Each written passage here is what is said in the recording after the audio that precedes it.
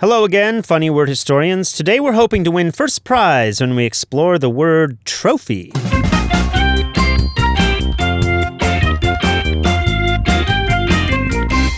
A trophy is a cup or other decorative object awarded as a prize for a victory or success. The word can be used literally to refer to an actual trophy, as in, did anyone see where I put my old high school football trophy? Or you can metaphorically refer to a person or object as a trophy, as in the phrase trophy wife. We'll dig a little deeper into the origin of trophy wife, but first let's take a look at the word trophy itself. Trophy first entered the English language around 1500, meaning a spoil or a prize of war.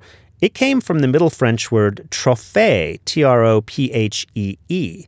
Trophée, in turn, came from the Greek word tropaion, which meant a monument of an enemy's defeat. Tropaion, in turn, is derived from the older Greek word trope, meaning a rout or a turning of the enemy. It shares this early meaning of turn with some other similar words such as entropy, retrieve, tropical, troposphere, troubadour, and zoetrope. But what about trophy wife? The term trophy wife refers to a wife who is regarded as a status symbol for the husband. The term is often used in a derogatory or disparaging way. It can also be used to imply that the trophy wife in question has little personal merit besides her physical attractiveness, and is in some ways synonymous with the term gold digger. The phrase was actually invented very recently, back in 1989. Wow.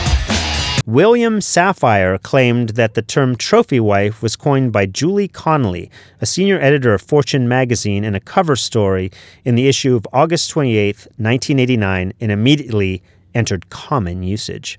The 1994 marriage of former Playboy playmate Anna Nicole Smith to oil billionaire J. Howard Marshall was widely followed by the U.S. mass media as an extreme example of the concept of the trophy wife.